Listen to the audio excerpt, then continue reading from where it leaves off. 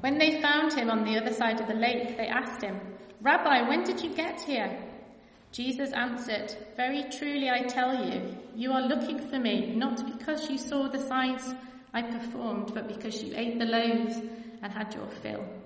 Do not work for food that spoils, but for food that endures to eternal life, which the Son of Man will give you. For on him God the Father has placed his seal of approval." Then they asked him, "What must we do to do the works God requires?" Jesus answered, "The work of God is this, to believe in the one he has sent." So they asked him, "What sign then will you give, that we may see it and believe you? What will you do? Our ancestors ate the manna in the wilderness. As it is written, he gave them bread from heaven to eat." Jesus said to them, "Truly I tell you, it is not Moses who has given you the bread from heaven, but it is my Father who gives you the true bread from heaven. For the bread of God is the bread that comes down from heaven and gives life to the world." "Sir," they said, "always give us this bread." Then Jesus declared, "I am the bread of life. Whoever comes to me will never go hungry, and whoever believes in me will never be thirsty. But as I told you, you have seen me, and still you do not believe. All those the Father gives me will come to me, and whoever comes to me I will never drive away. For I have come down from heaven, not to do my will, but to do the will of him who sent me. And this is the will of him who sent me, that I shall lose none of all those he has given me, but raise them up at the last day. For my Father's will is that everyone who looks to the Son and believes in him shall have eternal life, and I will raise them up at the last day." Thank you so much. Thank you, Lucy. It was a lovely reading of God's Word, and thank you all for your welcome. Last time I was with you folk, or some of you, it was in fact the Sunday immediately before Nicolette and Marco's arrival here in the UK. So just to give it a sort of time frame for you. And now, of course, you have Marco on the team. I realise that quite properly that means there are fewer opportunities for preachers from other churches to come and preach. So I do feel very grateful to you for fitting me into the programme. Words are tremendously powerful, aren't they? At least they can be. The words we speak have the power to hurt or to help. Words can be used to essentially knock people down or build them and lift them up. Some years ago, as I think some of you may know, there was a story of someone who was a blind man. He was sitting, begging. People do in this country as well as in many other places, sit and beg. And this man was a blind beggar. And on a piece of cardboard which he had on the pavement, the sidewalk in front of him, on the cardboard, very clumsily scrawled, there were these words, "Blind, please help." And someone observed him from a distance and noticed that very few people who walked by actually stopped and dropped any money onto the pavement in front of the man. And so this person, after watching for a while, walked over, took up the cardboard, turned it over to the other side, took out a pen and wrote for a few moments, and then put it back again in front of the blind beggar. And then he withdrew to watch how many people stopped. And many people passed by, read what was written, and then began to give their money. What made the difference was this. The card no longer said, "Blind, please help." It said, "It's a lovely day. You can see it. I can't. Please help me." Do you get that sense? You see? That's what words can do. Jesus, I suspect, was very careful about the words he spoke. I don't for one moment think he ever said a careless word. But of course he said many words which were very controversial. Because although he was cautious to not speak wrongly, he was careful to say the things which needed to be said, even if they would be received badly. And of all the many incredible things that Jesus said, the most outstanding the most incredible, often the most controversial, were not the things he said about life, death, heaven, hell, prayer, love, fasting, justice, or any of these things. They were the things he said about himself. Do you realise that? The most striking things that Jesus said were the things that he said about himself. And in the Gospel according to John, from which we've had a reading today, there are, I think, 9 occasions recorded when Jesus spoke about himself. I am, he said, the light of the world. If you follow me, you won't stumble. You won't grope your way in blindness. You'll see where you're going. Jesus said, I am the way to God. I am the door. I am the true vine. I am the resurrection and the life. I've been at 3 funeral and Thanksgiving services in the last 3 to 4 weeks, I think. And each one of those services, the first words spoken by the minister who was conducting the funeral service were those words of Jesus. I am the resurrection and the life, said Jesus. And today we come to his words in John's Gospel, chapter 6. Turn back, if you've closed your Bibles, page 1070 if you would. We're just going to need to touch base with God's word from time to time as we go through. In fact, if we look initially, please, into John chapter 5 and verses 16 to 18, I want to just make this point. The Pharisees, the religious people of his time, were the ones with the biggest problem with the things that Jesus said. Particularly the things which he said about himself and the things which he claimed for himself. In fact, the Pharisees really had 3 fundamental problems with Jesus.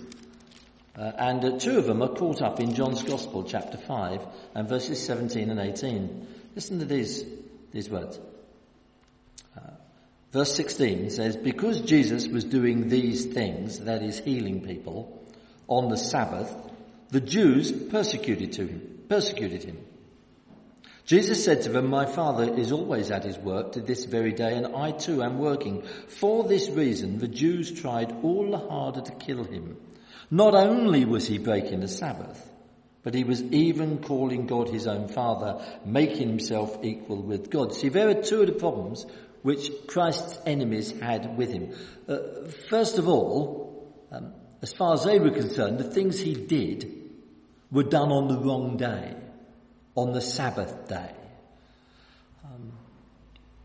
Years ago it said that Queen Victoria was on one of her estates in Scotland, and she was with her gamekeeper or water bailiff, whatever, someone who looked after that part of her estate. And it was what the Victorians would have called the Sabbath day. And apparently Queen Victoria looked out across the lake, across the loch, and she saw there was a man in the middle of the lake in a boat fishing on the Sabbath. And apparently Her Majesty said, look at that. Terrible. A man in a boat on the lake on the Sabbath. Whereupon the old chap with her said, well, Your Majesty, even the Lord Jesus went out in a boat on the lake on the Sabbath. To which she replied, 2 wrongs do not make a right. And that was the sort of problem which the Pharisees had with Jesus.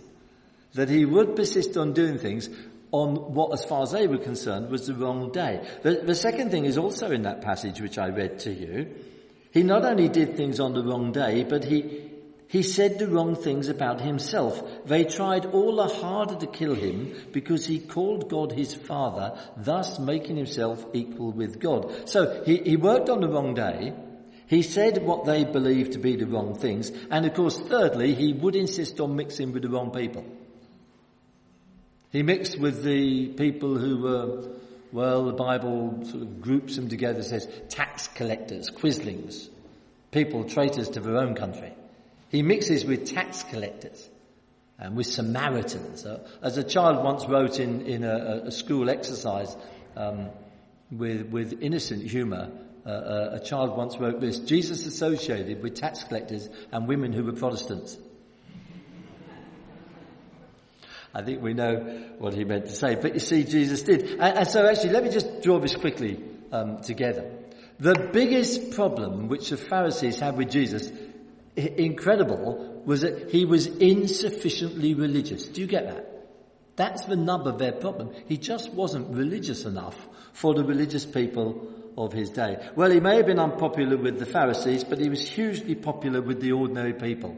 Because at the beginning of chapter 6 of John's Gospel, in the second verse we read, "A great crowd followed him because they saw the miraculous signs he had performed on the sick." Jesus spoke in a way that connected with people. They particularly appreciated the fact that he spoke with a confidence and an authority which their other teachers did not.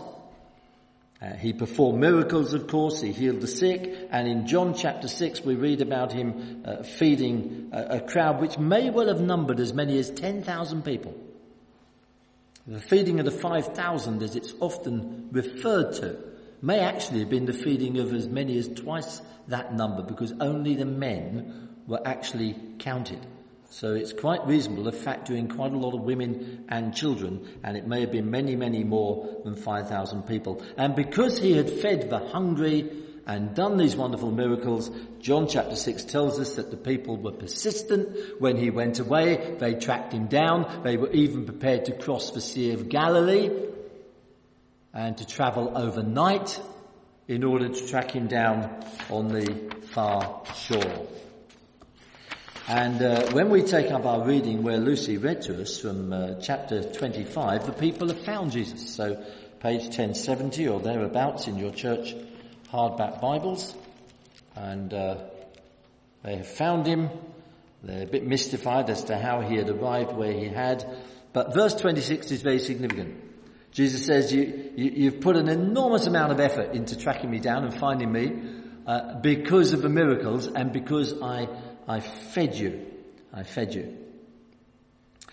And as the passage goes on, essentially he is saying this, if only you'd put the same amount of effort into seeking me and not just going after the food which I have produced for you. Go after something which is going to last and something of eternal value. Put the same effort into finding that.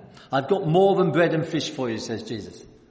I want you to have eternal life. And their response is, well, that sounds very wonderful. And verse 28, they say, what must we do to do the works that God requires? In other words, we want eternal life. What do we have to do for it? What does God want us to do? That may be possibly the most important question that a person can actually ask. What must I do to do what God requires? And the answer Jesus gives is very significant. He says in verse 29, the work of God is this. It is to believe in the one whom he has sent. Do you get that? It's not about being born into the right family. It's not about being part of the right nation. It's not about keeping all the right regulations. It's not about birth. It's not about background. It's not even about behaviour. It's about belief. What must we do to do what God requires? Jesus said, this is what God requires. Believe in the one whom he has sent. And their response as the chapter unfolds is to say, well, if you're the one whom God has sent, prove it. Do a miracle for us. Well, you would have thought in all honesty that he'd already established his credentials with the feeding of the 5,000, the healing of the sick. But they want more from him. And they cite the example of Moses. They say, look, we knew that Moses was God's man because he fed us with manna. He fed our ancestors with that manna, that bread from heaven, which they collected every day when they were wandering from Egypt through to Israel. And in verses 32 and 33, if you care to look down, Jesus points out three things about the manna. I will summarize them for you. He says, well, this provision of the manna happened a long time ago. It was something God did for your forefathers. God wants to do something for you now. Not just for the people of a bygone age. God wants to give you something, just as he provided for people long ago. Secondly, he says, if I'm going to be picky, it wasn't actually Moses who gave you the bread. He said it was God who gave you the bread. You need to get your eyes off the bread and focus on God. And thirdly, he is saying this. Look, the manna was only available for a few years. It was only available for a very special group of people. But now God wants to give you the real bread from heaven, not just for a few special people, but for everybody. The bread of God is he who comes down, verse 33, from heaven and gives life to the world.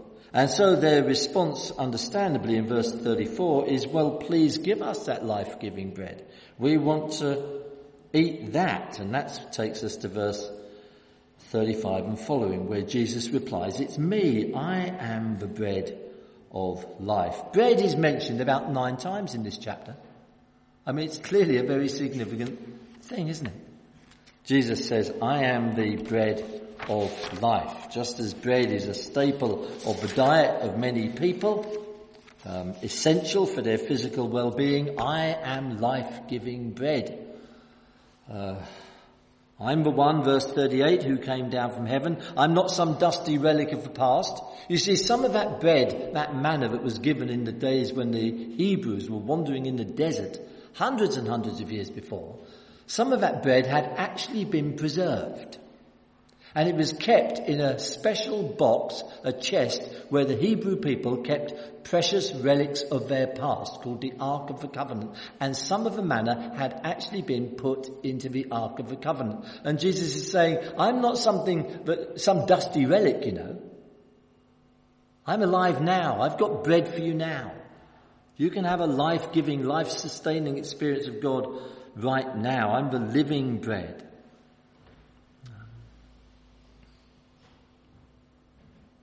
Having me in your life not only gives you life, it sustains life, it satisfies life. In verse 35, he says, whoever comes to me will never go hungry, and he who believes in me will never be thirsty.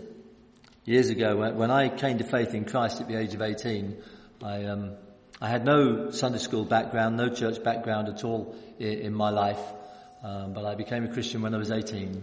And I joined a local Church of England parish church close to where I lived. I'm there, in fact, in 2 weeks' time preaching after all these years. And I had never been to Sunday school, or hardly ever been to Sunday school myself, but I quickly found myself as a Sunday school teacher. There was a desperate shortage of Sunday school teachers, and so they asked me if I'd be a Sunday school teacher. And we used to teach the children a little song which went like this: I'm feeding on the living bread. Anybody know that song? Yes, 1 or 2, thank you. I'm drinking at the fountainhead, and whoso drinketh, Jesus said, will never thirst again. And then the children would chorus, what, never thirst again? And then we'd all say, no, never thirst again. It's a wonderful thing. It's what Jesus is saying. That if we receive him into our lives, if we make him the one that we are hungry for, the important one, then he not only gives us spiritual life, but he sustains us in our spiritual life. And he gives us a satisfying experience of God. Now, verses 52 down to verse 58 are quite difficult verses in some ways. Jesus is talking about the necessity of eating his flesh and drinking his blood, which is obviously not to be understood literally. No one ever did eat Jesus, and no one ever has eaten Jesus. Even today, the bread and the wine which Christians eat and drink when they come together to remember what Jesus has done is not an eating of Jesus.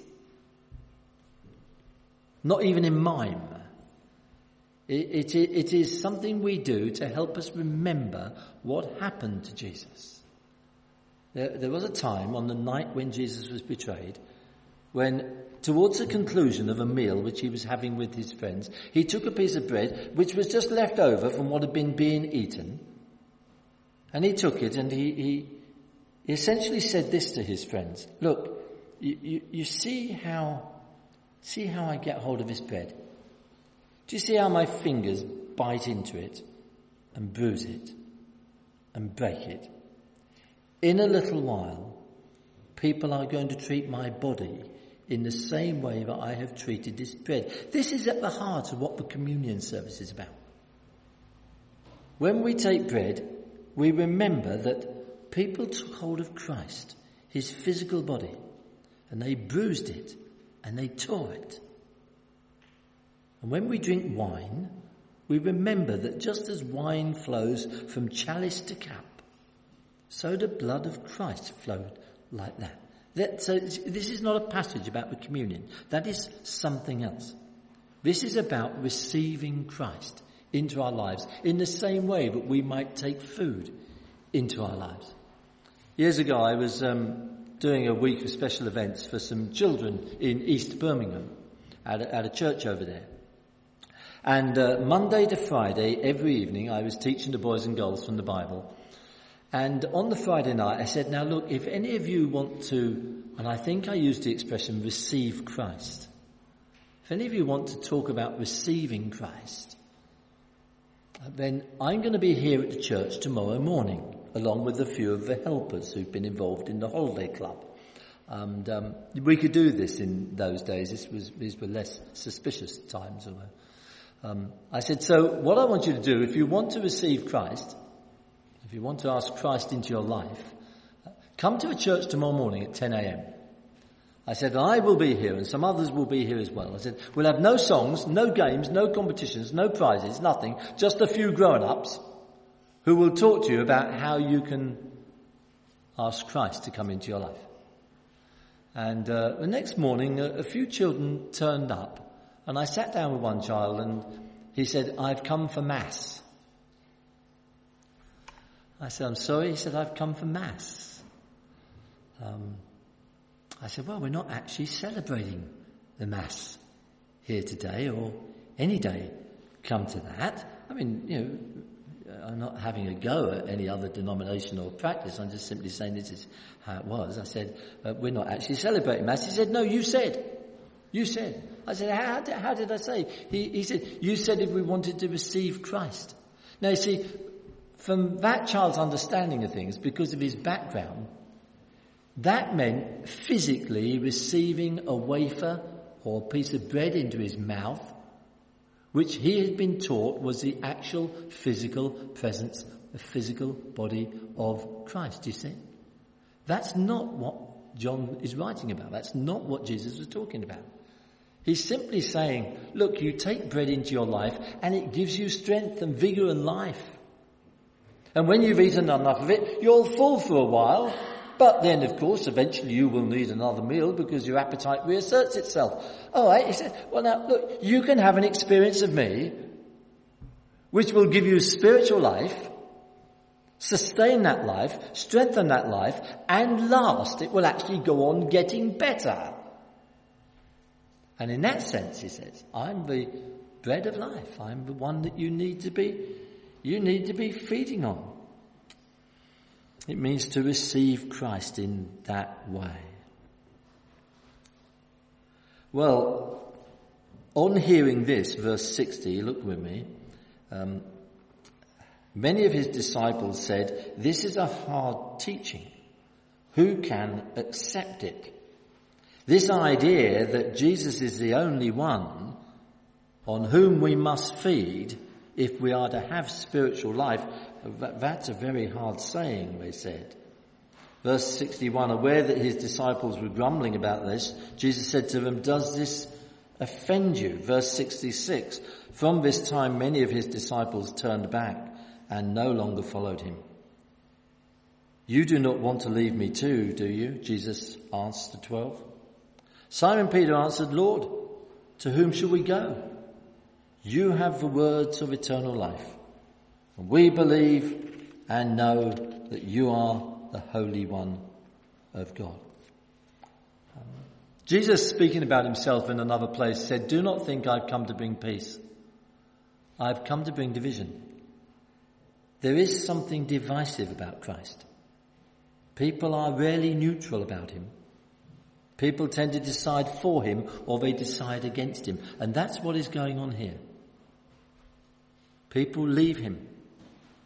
And he says to his disciples, are you also going, Lord, who else can we go to? Who else brings us salvation? Who else brings us nourishment? Who else sustains our spiritual vitality? We're staying with you, Lord, because we believe that you and only you and no one but you are the Holy One of God. You know, when you believe in Jesus and follow him, you commit to the whole package. You commit to follow him, even in those things which are difficult, to believe those things which are challenging. But who else are you going to go to in this life for real spiritual life and vitality? Only the Lord Jesus. Let's pray together.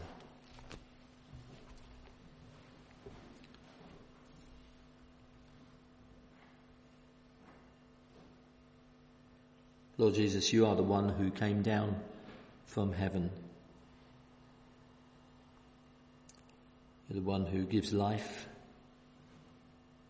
Help us to feed on you in our hearts by faith, we pray. Help us to stand for you. Help us to stand with you as we go into the week ahead. To never be ashamed of you and to not turn away. In your name, amen.